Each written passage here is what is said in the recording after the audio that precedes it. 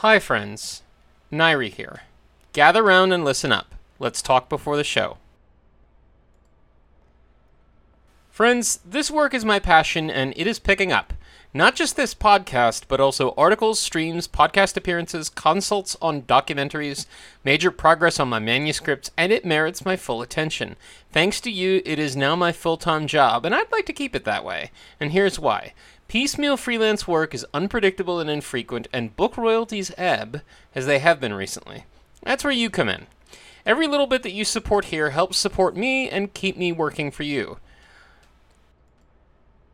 There are lots of perks for patrons on the Patreon side, and emotes for subscribers on the Twitch side, and we've got lots of stretch goals ahead too.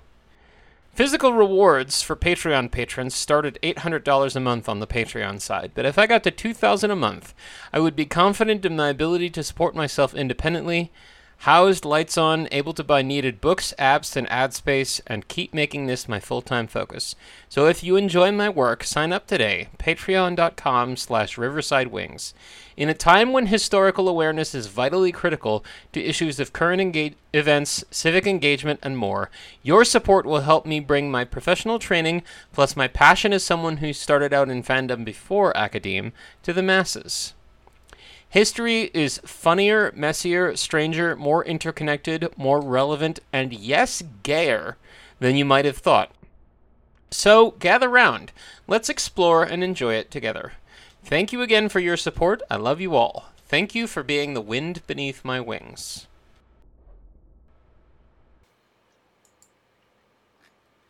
This week, on Friday Night History, Shinyemon Inari Shrine.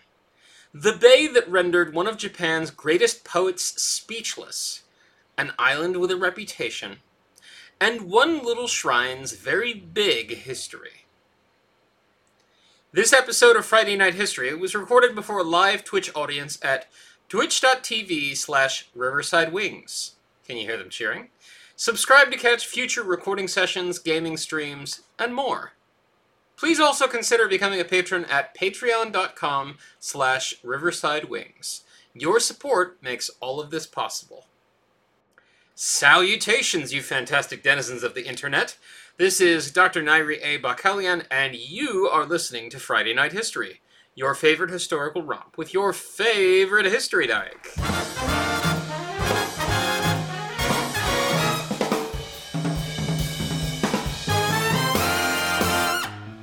Season 2, Episode 4, Shinyemon Inari. We begin this week with a poet, one you've probably heard of if you know even a little bit about Japanese history. And if you haven't heard of him, I can almost guarantee you know the poetic form that he popularized. His name was Matsuo Basho. He was a 17th century samurai and literatus, originally from central Japan, who is remembered worldwide as the pioneer of the modern haiku, 575 syllabic format of poem that derives from the older 57577 format used by Tanka. His travels through northern Honshu in the 17th century in the company of his friend and student Kawai Sora are the subject of his travelogue Oku no Hosomichi, the narrow road to the interior. Here's Donald Keene's translation of the travelogue's opening. Quote, "The months and days are the travelers of eternity. The years that come and go are also voyagers. Those who float away their lives on ships or who grow old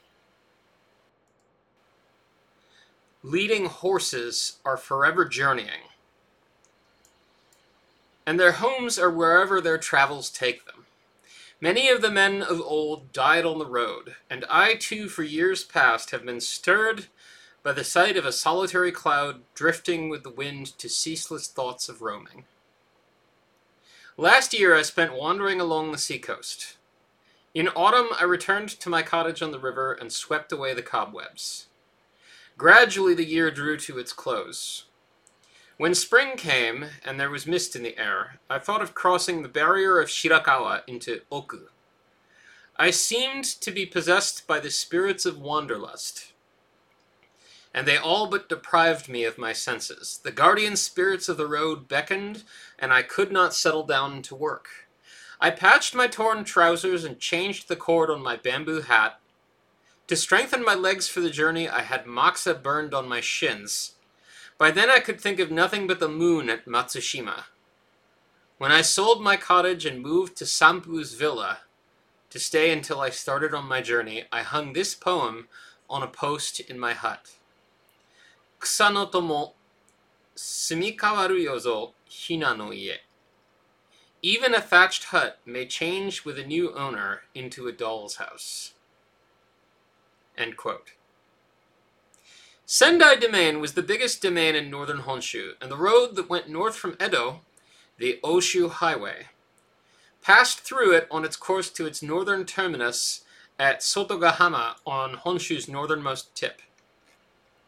So, of course, the two of them traveled the entire length of the Date territory from Okido in the south to Aisari in the north, and spent some time in and around the Sendai castle town, too. I would be remiss if I didn't note that along the way they visited my home shrine, Kameoka Hachimangu, in Sendai's Kabauchi district, just a stone's throw from Kashikobuchi, which you might recall with its Jorogumo from a couple weeks ago. Back then, before industrialization affected things like air quality, the view from the shrine was far clearer than it is now, and there weren't skyscrapers blocking the view, so they could see all the way to the coast from there, once the rain cleared up. What was that view like? I wonder if anyone's ever tried to paint it. But at any rate, they didn't tarry long. Just east of the castle town, too, there was much to see. After paying respects at the shrines in Shiogama, they went a little bit further up the road and visited the bay of Matsushima. Make a note of the name Matsushima, because you're probably going to hear it again on this podcast, and you're probably also going to run into it again if you read about Japanese literature and folklore. Matsushima is one of the three great views of Japan. Another is Itsukushima in western Japan, home of Itsukushima Shrine, also sometimes called Miyajima Shrine Island. Finally, there's Amano Hashidate, north of Kyoto on the Sea of Japan coast. But as for Matsushima, it's a little sheltered bay full of pine-clad islands, set in from the big, broader Sendai Bay. It contains many temples and shrines on its coast and among its islands. Most famously, Zuiganji, where some of Date Masamune's retainers lay in state after his death. The temple also preserves relics from and statues of Masamune, his wife Mego, and their daughter Iroha. Iroha's mausoleum Tenrinin is nearby, as is the Buddhist pavilion Godaido. But it was the natural beauty in particular that Basho found so moving on his visit. While he claims he was speechless, his traveling companion Kawai Sora says that Basho wrote a poem that might as well have been the same as being rendered speechless, because it translates as Matsushima, oh, Matsushima, Matsushima, oh.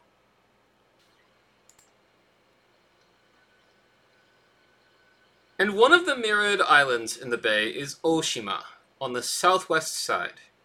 It's the focus of our story this week. It lies on the other side of the little bridge called Togetsukyo, Moon Crossing Bridge, though it's also called Enkiribashi, the Bridge of Cutting Karmic Ties.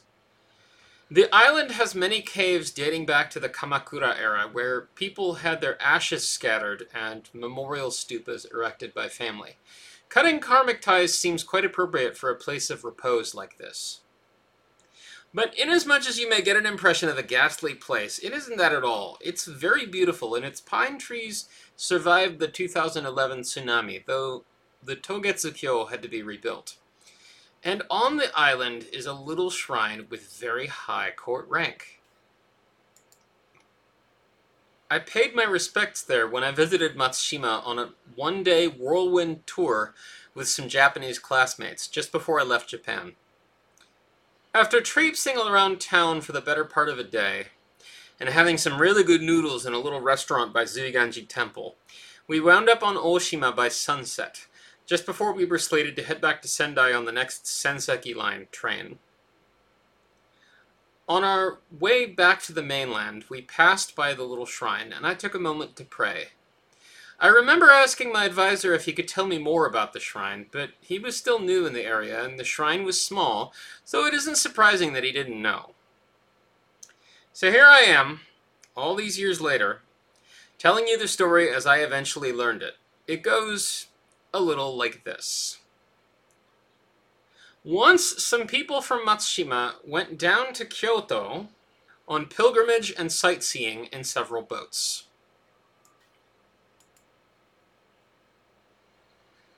Encountering rough seas on the way back, all but one boat sank.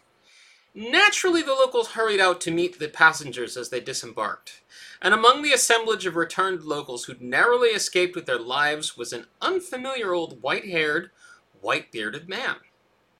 "Where are you from?" they asked him. "You don't look particularly familiar." The man replied, "Believe it or not, I'm your neighbor, and I've lived alongside you these many years, though you haven't usually seen me." "Oh?" asked another intrepid local. "What's your name, then, and where do you live?"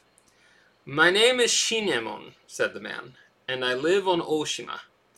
I was glad to travel in company with everyone to Kyoto, where I went to receive court rank." And at that, he transformed into a white fox, who hopped onto a 5-colored cloud and flew off in the direction of Oshima. As one does.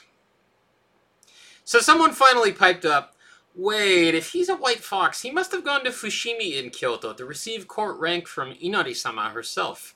The people who traveled on his boat were saved. Let's build a shrine on Oshima to offer our thanks." And so they built this shrine with its high court rank of senior first rank on Oshima. It was originally called Shinemon Inari after the fox, but today it's called Oshima Shinju Inari. Its chief festival, Reisai in Japanese, is 15 March, and it still has the divine virtue of safety from disaster on water.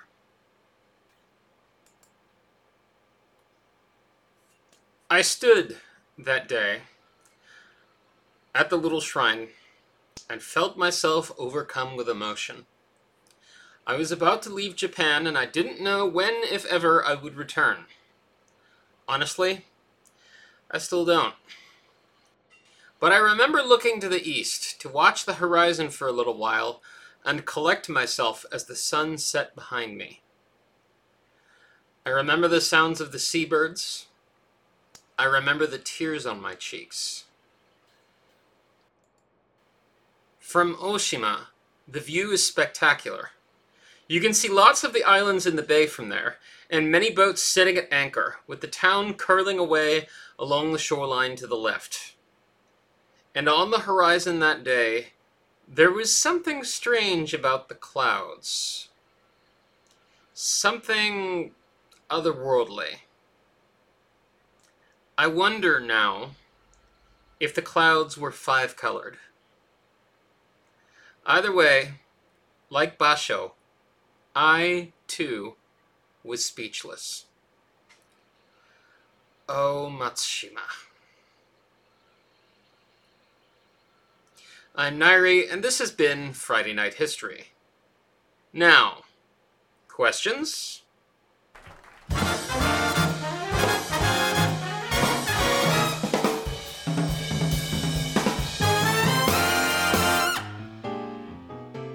Friday Night History is a weekly historical romp with me, your favorite history dyke, Dr. Nairi A. Bakalian.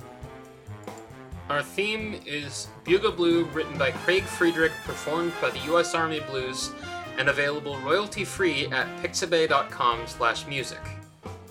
This and more is made possible by listeners like you. To support Friday Night History and the rest of my work, sign up today at patreon.com/riversidewings, or subscribe at twitch.tv/riversidewings, and catch gaming, historical banter, and episode recordings. You can find my audio fiction and other short work for sale at riversidewings.itch.io, and check out my novel at bit.ly/graydawneBook. That's all for this week of Friday Night History. Next week, the Fox Osan of the Six Spears. Hope to see you there. And remember, who you are and what lights your fire is worth fighting for. I'll see you around.